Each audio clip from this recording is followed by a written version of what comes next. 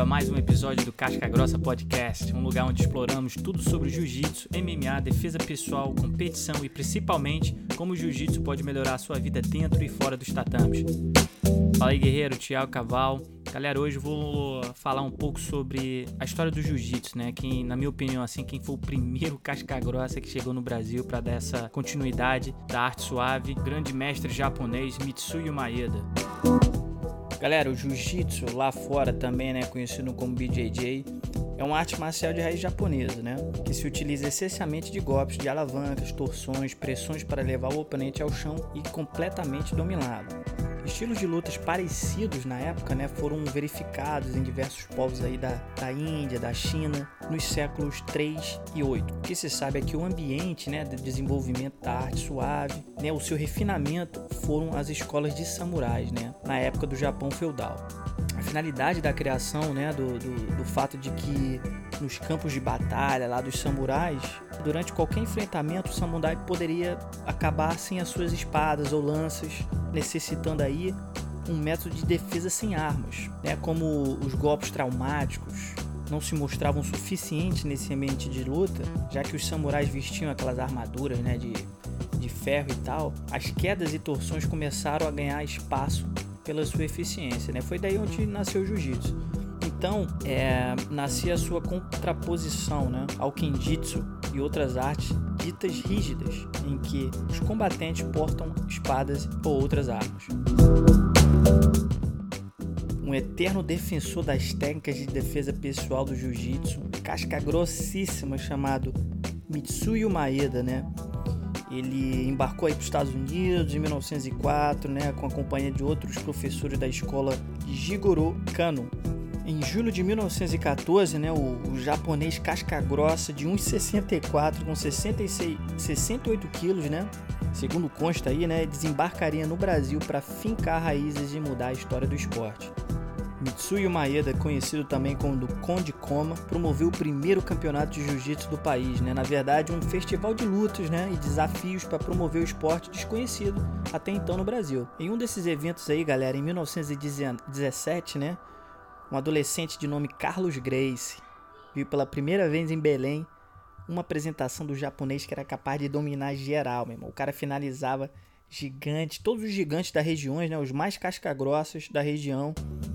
E aí, como o Mitsuyo Maeda, o Conde Koma, era amigo do seu pai, né, do Gastão Gracie, o Maeda concordou aí em ensinar o garoto que estava doido para aprender a arte, né, de se defender. Em suas aulas, né, o Conde Koma, Mitsuyo Maeda, ele ensinava também aí Carlos Gracie e a outros brasileiros também, né, como Luiz França, que mais tarde, né, galera, seria o mestre de Oswaldo Fada, né, que é outra linhagem aí do jiu-jitsu, que todo mundo sabe aí da história, né. Carlos Gracie abraçou de vez o jiu-jitsu, né? Ele se tornou um aluno aí fiel do Maeda, que abriu em 1925 a primeira academia de jiu-jitsu da família Gracie. É onde começa a história. O grande mestre Carlos Gracie teria aí 21 filhos. Caramba, 21 filhos, cara. Sendo que 13 deles se tornaram faixa pretas, né? Carlos foi o primeiro membro da família a se lançar numa luta sem regras, conhecida como Vale Tudo. Foi em 1924, no Rio de Janeiro, quando o Carlos Gracie enfrentou um casca grossíssimo, o estivador Samuel, né, conhecido aí um atleta duríssimo de capoeira. O Hélio Gracie, né, ele se tornou aí rapidamente um destaque, né, entre os irmãos, né, pela inovação das técnicas que promoveu como instrutor, pelo espírito indomável que não combinava com o porte dele franzino. O Hélio Gracie era magrinho, né? E usando as táticas aí do Conde Koma, né? Os Gracies, eles continuaram no Rio de Janeiro, desafios de capoeiristas, estivadores, valentões aí de todas as origens e tamanhos. Então no chão, né, para provar a eficiência da arte, a presa ficava fácil, né, para os botes de estrangulamentos que os capturavam como se fosse uma mágica, ninguém entendia. Então, galera, conforme o tempo foi passando, né, as vitórias aí da família Gracie, né, em lutas sem regras foram se acumulando, né, e virou lendas, né, e manchetes nas primeiras páginas aí dos jornais da época. Os alunos famosos também, artistas, arquitetos, ministros de estado, prefeitos, governadores, cirurgiões e doutores de todos os ofícios. Todo mundo estava interessado a realmente ver que arte é essa que dominava tanto, né, era tão eficaz. E com isso muitas academias foram surgindo aí no ano de 1960, né? O Carlos Gracie aí já preparava o bastão aí do seu tio Hélio como uma linha de frente do clã, né, no Vale Tudo. Um passo importante, né, que foi dado para a consolidação do jiu-jitsu esportivo, né. Aí em 1967, a Federação de Jiu-Jitsu da Guanabara, no Rio de Janeiro, foi criada com a autorização aí da Confederação Nacional de Desportivos do país, né. O Hélio Gracie foi o presidente da primeira federação. Então nos anos de 1990 teve esse boom, né, cara, onde realmente explodiu o jiu-jitsu, né, em duas frentes, né, criada aí pelo Rorion Gracie em 1993, né, com o UFC. Sabemos aí toda a história do UFC, que esse aí foi o pontapé inicial, né, no esporte conhecido hoje como MMA. A partir daí o ídolo Royce Gracie, casca grossa, com suor derramado aí por irmãos e primos, né, aparentemente invencíveis, né, como Rickson, Renzo, Ralph, Royler, Ryan. O jiu-jitsu como uma arma de defesa pessoal estava consagrado.